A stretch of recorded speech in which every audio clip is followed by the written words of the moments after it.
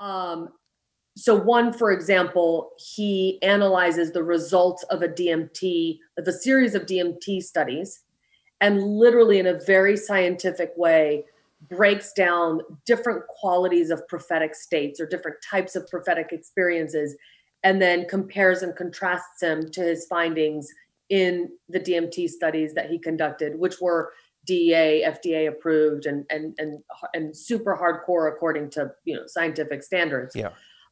His current fascination now is with the medieval Jewish thinkers and their commentaries on the Torah. Okay, and that would be the perfect slice of time in which to study that, and of course Europe being the right place as well. Wow, this is so rich with opportunity.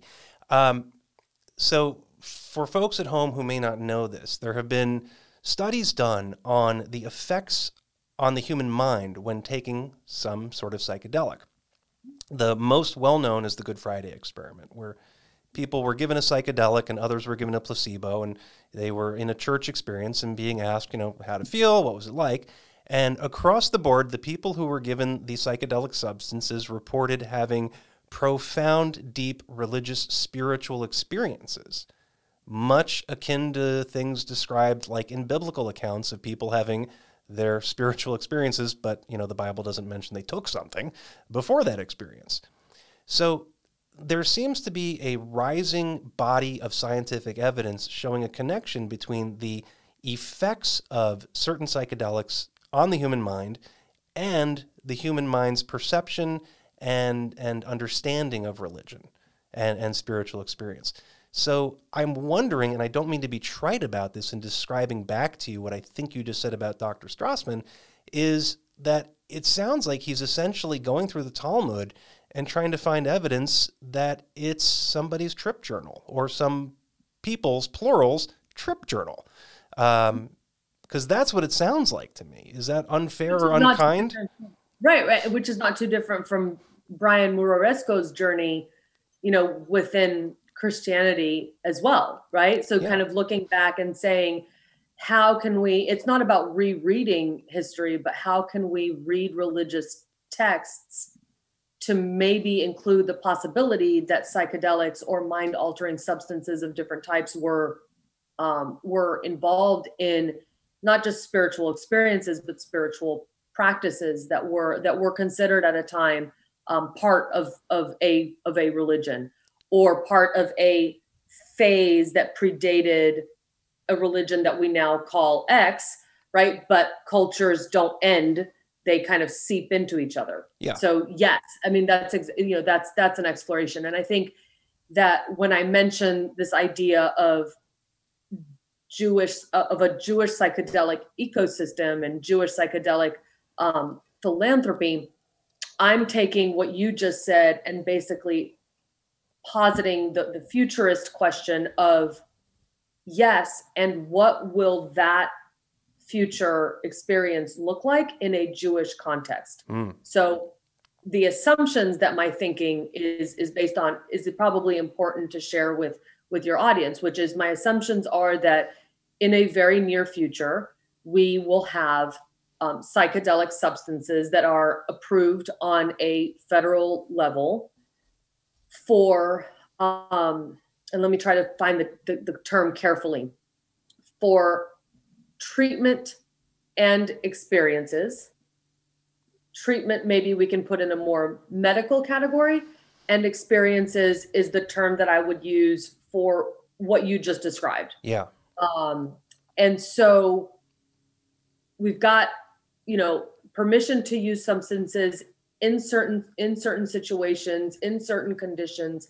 And then I'm thinking, okay, what is the cultural and psychological preparation that goes into making that experience the best? So the conversation about set and setting that is always so important with psychedelics, what will that culturally related preparation be like if you are Jewish, Christian, Muslim, right? And then the experience itself, for example, ayahuasca ceremonies often have an aspect of music to them.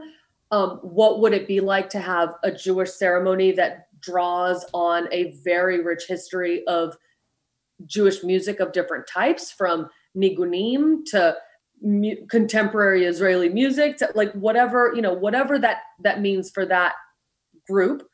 And then the integration, right? So after the experience, how does this then tie back to the person's individual story, but also their cultural story? So I think that is the future, and those are the assumptions that I'm kind of juggling at the same time.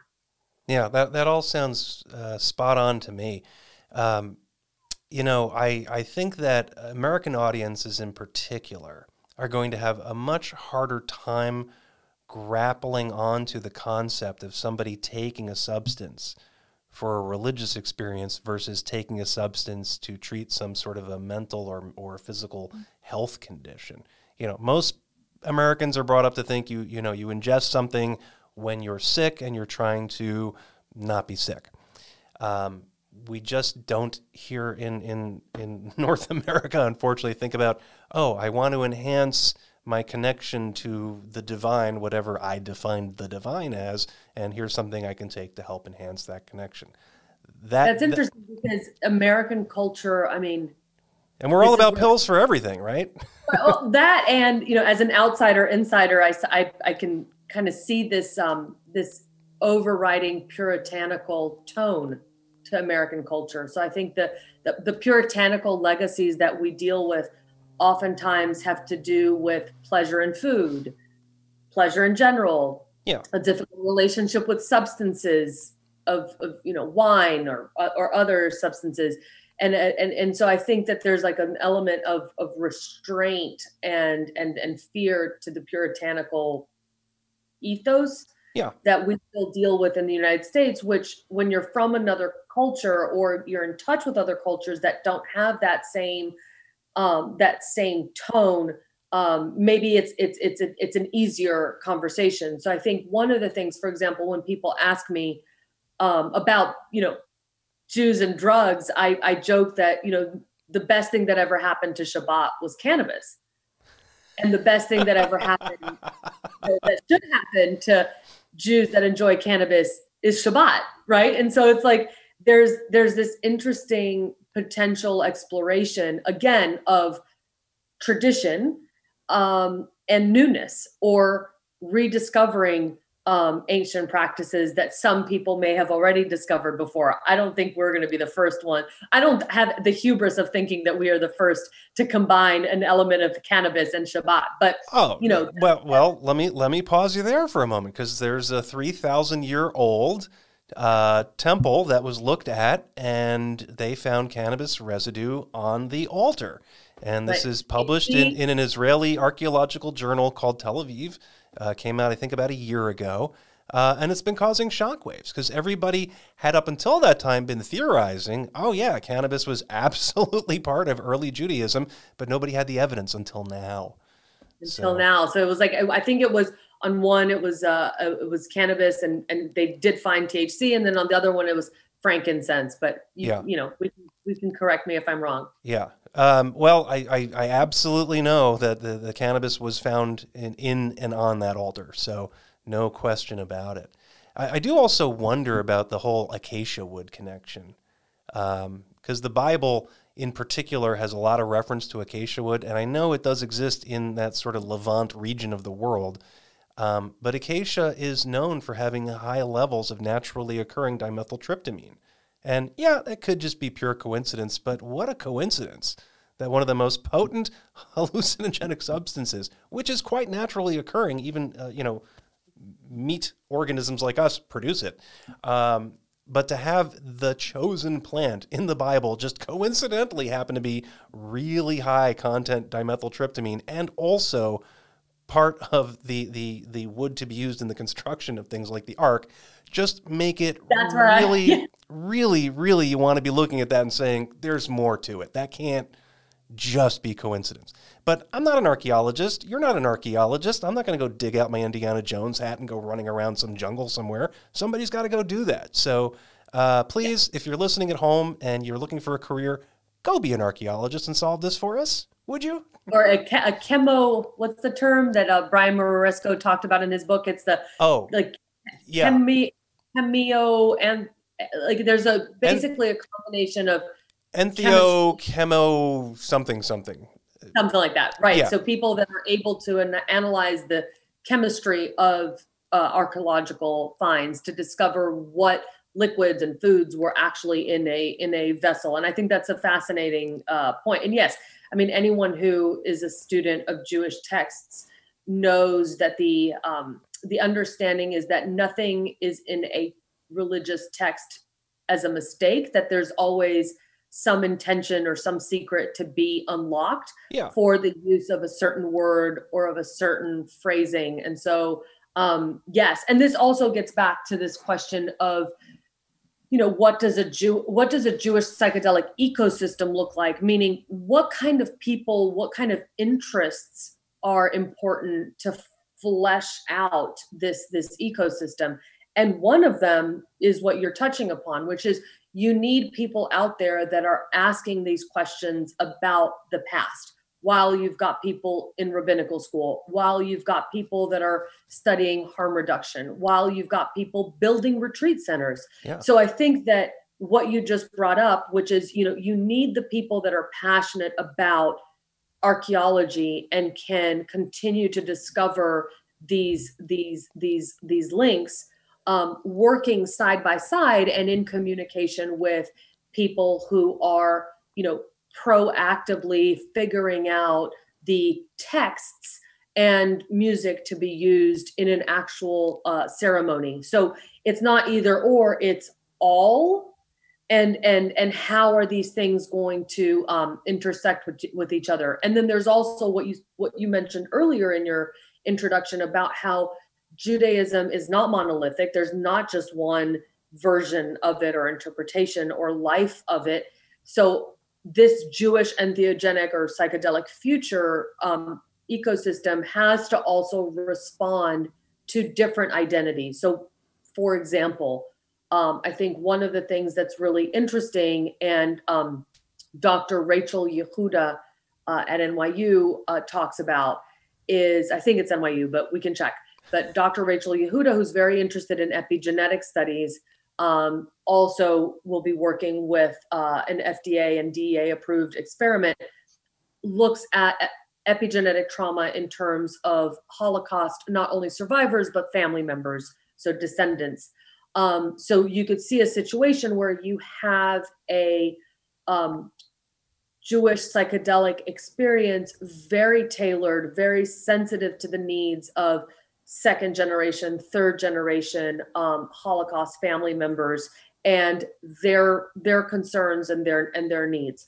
And so, you also can imagine a LGBTQIA focused, situation where you can draw on the best vocabulary from Jewish communities and Jewish gay communities into a very special ceremony.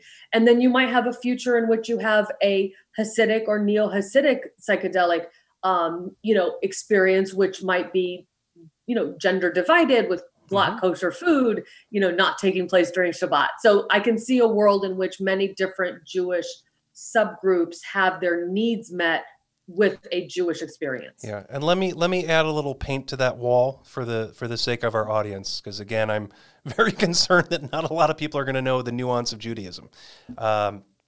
So for folks listening at home, if you don't know this, there is a spectrum of I guess I'll say orthodoxy. So there are super Orthodox Jews, and there are conservative Jews, there are Reform Jews, and then all sorts of flavors in between. And at the high end of like super Orthodoxy, they have certain beliefs and tenets that include separating the genders within certain functions and aspects of the community. So, for example, during religious worship, the men and the women tend to be in separate sections of the shul or the temple, or altogether different rooms. Certain social gatherings tend to be single gender. And it's not intended as any sort of mean-spirited thing or necessarily misogynistic or androgynistic, but rather it's aimed at fulfilling certain religious tenets and doctrine. But as you go down the spectrum of orthodoxy, those rules kind of relax, and they're viewed a little differently, and they're interpreted a little differently. So, for example, I was part of a temple, went as far as being bar mitzvahed, and the temple I went to growing up, it was mixed. It was fairly Reform. Everybody was together. We had female cantors. I don't remember if we ever had a female rabbi, but I don't recall there being a rule forbidding it. And I know there are female rabbis now. But if you go to like a very Orthodox Hasidic community, you are not going to find a female rabbi. What I have heard described is that women in an Orthodox community are considered so vitally important to the community that they're exempted from going to some of these religious observances so that they can maintain households, etc. Now, I know you can look at that a lot of different ways, and that there could be controversy on that. But there are religious doctrines behind why they do what they do, and people at home need to understand there are different flavors of this. And each community embraces its own ways, and nobody's forced to do anything. You're welcome to join, welcome to leave, at least so far as I understand.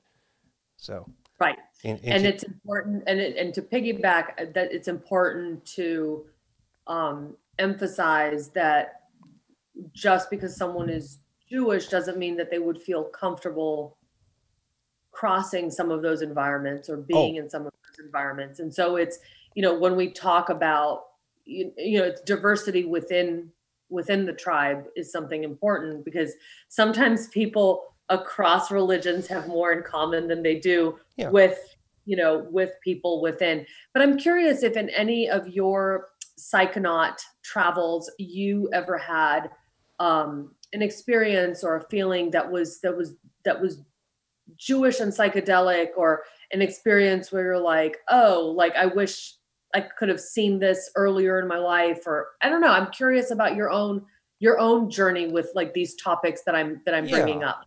So that's complex. I don't have a really solid defined answer yet, because I still don't understand my experiences, but I know I've had experiences, and I know what they felt like. I can tell you that in my early life, I never really felt anything spiritual, no connection. I went through the motions because, your parents raise you in your religion, so you don't get a choice in that. You're forced to go. And so for all the years until I was 13, the ritual was get your butt up Saturday morning, get to Hebrew school, stay there, Sunday morning, get to Hebrew school, stay there.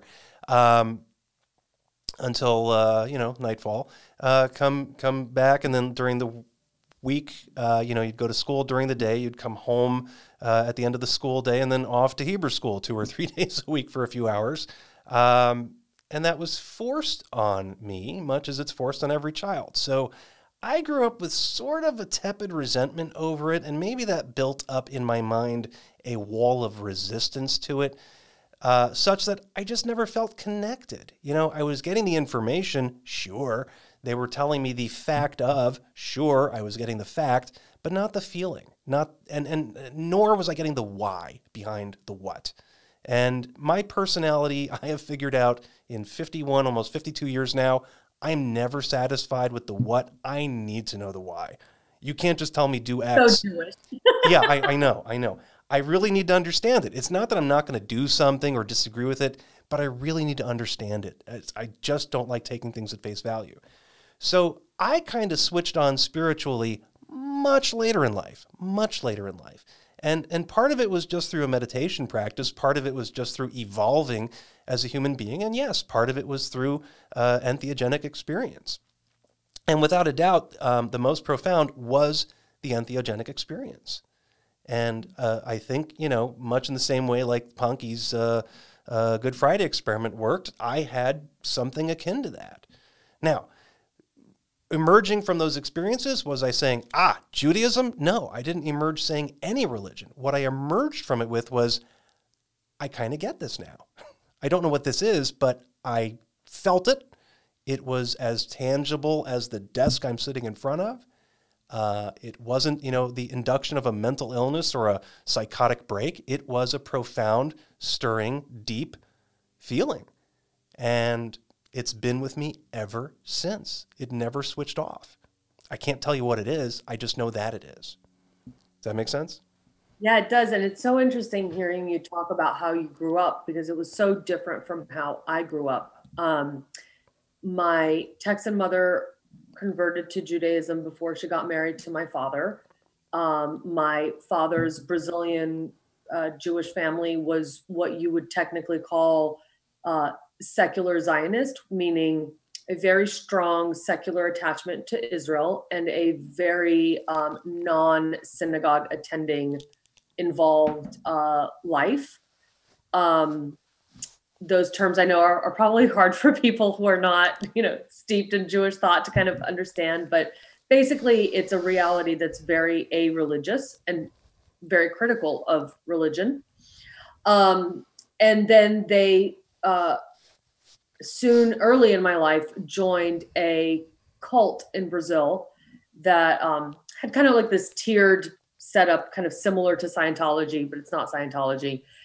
And I was raised for a while kind of within that reality, but not involved in any of the tenets of that. So we had a house in a cult compound that we went to on the weekends. And during the week, my parents would go to courses, but I was not involved in any of the teachings.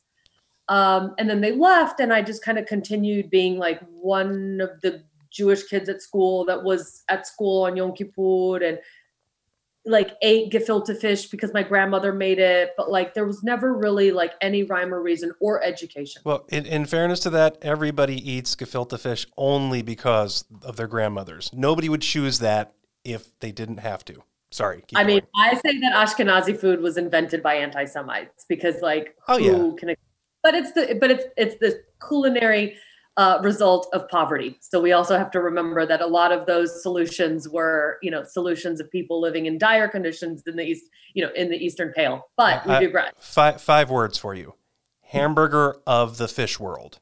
That's all I'm saying. Who would think of that? With horseradish, which is the only part I like. The red one. I love it. I'll take either one. I don't care. I like horseradish. So I was not given that kind of education that you described, and it was only later in my life that I had a situation where during my gap year before college, my grandfather said, "Well, I'll pay for you if you decide to include." I'll pay for you to go to Israel if you decide to include a segment in your gap year in Israel. And I was like, great. I'd never been. And after that short experience in Israel, washing cucumbers and cleaning tanks as a volunteer in the army when Saddam Hussein was throwing the Scud missiles over, I then had my first anti-Semitic experience in Italy with a Brazilian. And that just kind of started a whole question, which was, if I am identified as being X and I am a part of Y tradition, what is this? And so I entered college with that question. And we are where we are today based on being the offspring of individuals. Particularly my father was a Buju before that had a name, and sought spirituality elsewhere. And yet I was still born a Jew and a part of a tradition. So it's interesting that, that your background is different from mine in terms of Jewish education and Jewish maybe communal participation. But what I think you bring up that I've been thinking a lot about is this recognition that I think different people need mysticism in different ways and in different doses and in different phases of their lives. And I think that there's some people that are perfectly happy living their lives without a significant mystical experience or mysticism being a part of their set point.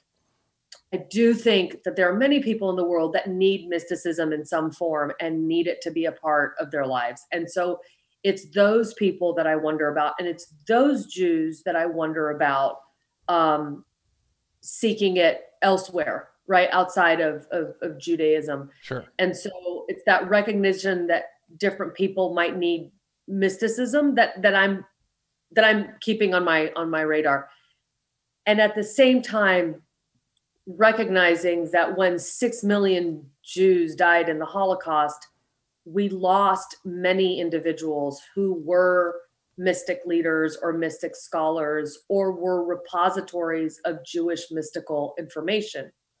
So we can criticize modern Judaism for being non-mystical or anti-mystical in many ways for many reasons.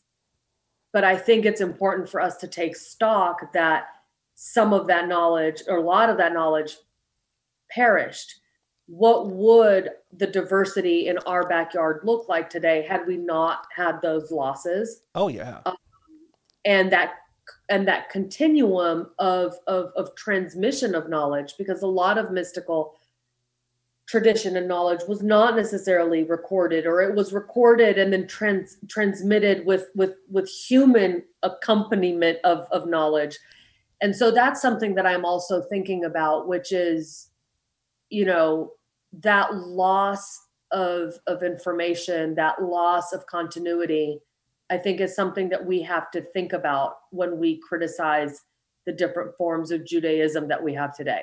Yeah, I think you are absolutely bolstering the argument that a bunch of young people right now should be looking at careers in archaeology and linguistics. Seriously. If that's where you take it. Yeah, no, well, here's why. Because I completely agree with what you just said. And as you're saying it, I am rolling around in my head all these parallels to this experience having happened before. And it will happen again, which sounds like I'm quoting Battlestar Galactica. Sorry, my nerd is showing. But no, seriously, kidding aside, you look at like the Spanish invasion of Central and South America. The Catholic Church wiped out peyotism for the most part, drove it underground. Peyotism, the use of hallucinogenic mushrooms, and even the use of lysergic acid, LSA, which is the precursor to LSD, were diverse and widespread amongst the native populations in Central and South America well before the Spanish showed up. And when the Spanish showed up, they wanted to wrestle control. And one of the tools of their control efforts was the eradication of the local religious practices, and that included the complete abolition of use of these substances. I included in my book at the very beginning one of the edicts. The Inquisition. Yeah, of the Inquisition, in order to just get that in people's minds. So that is an example that we've seen before of exactly this, and this is possibly what also happened to early Judaism, is much like the ancient Aztecs and the Olmecs did.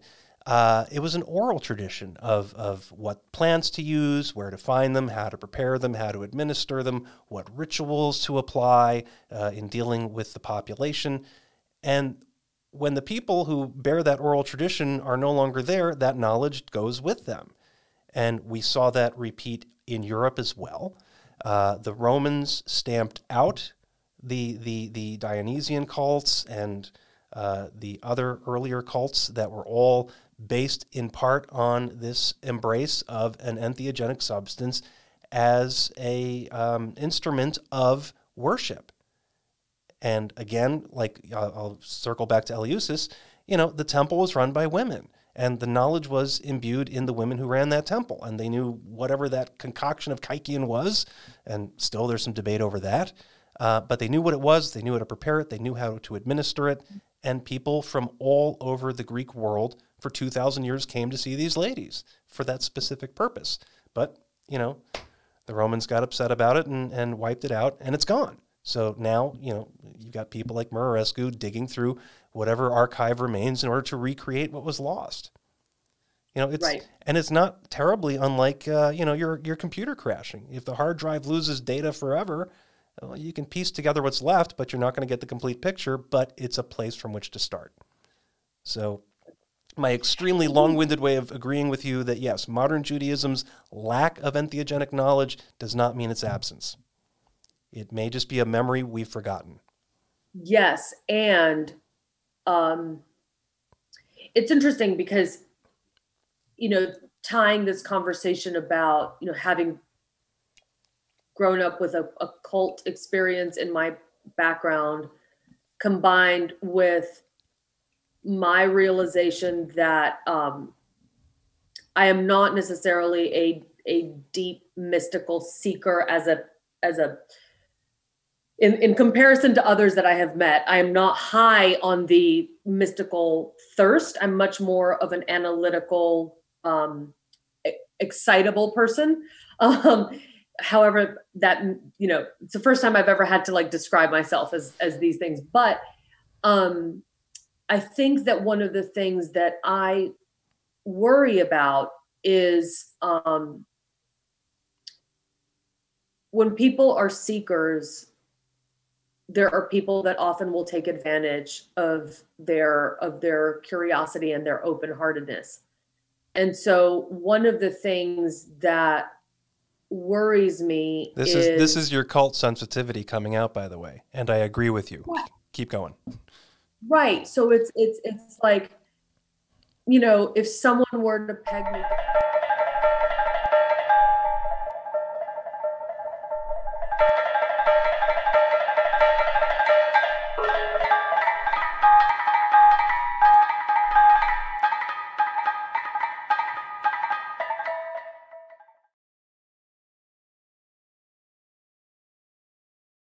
Have a question about psychedelics and the law? You're welcome to submit them. Please send your questions to admin@psychedelicalex.com. Submission of questions is not an assurance that they will be used on the show. Also, please be aware that neither the submission of a question nor a response creates an attorney-client privilege between you and the show's host, nor does an answer constitute legal advice. Information provided is for general purposes only. If you need legal counsel, you should hire competent counsel in your community.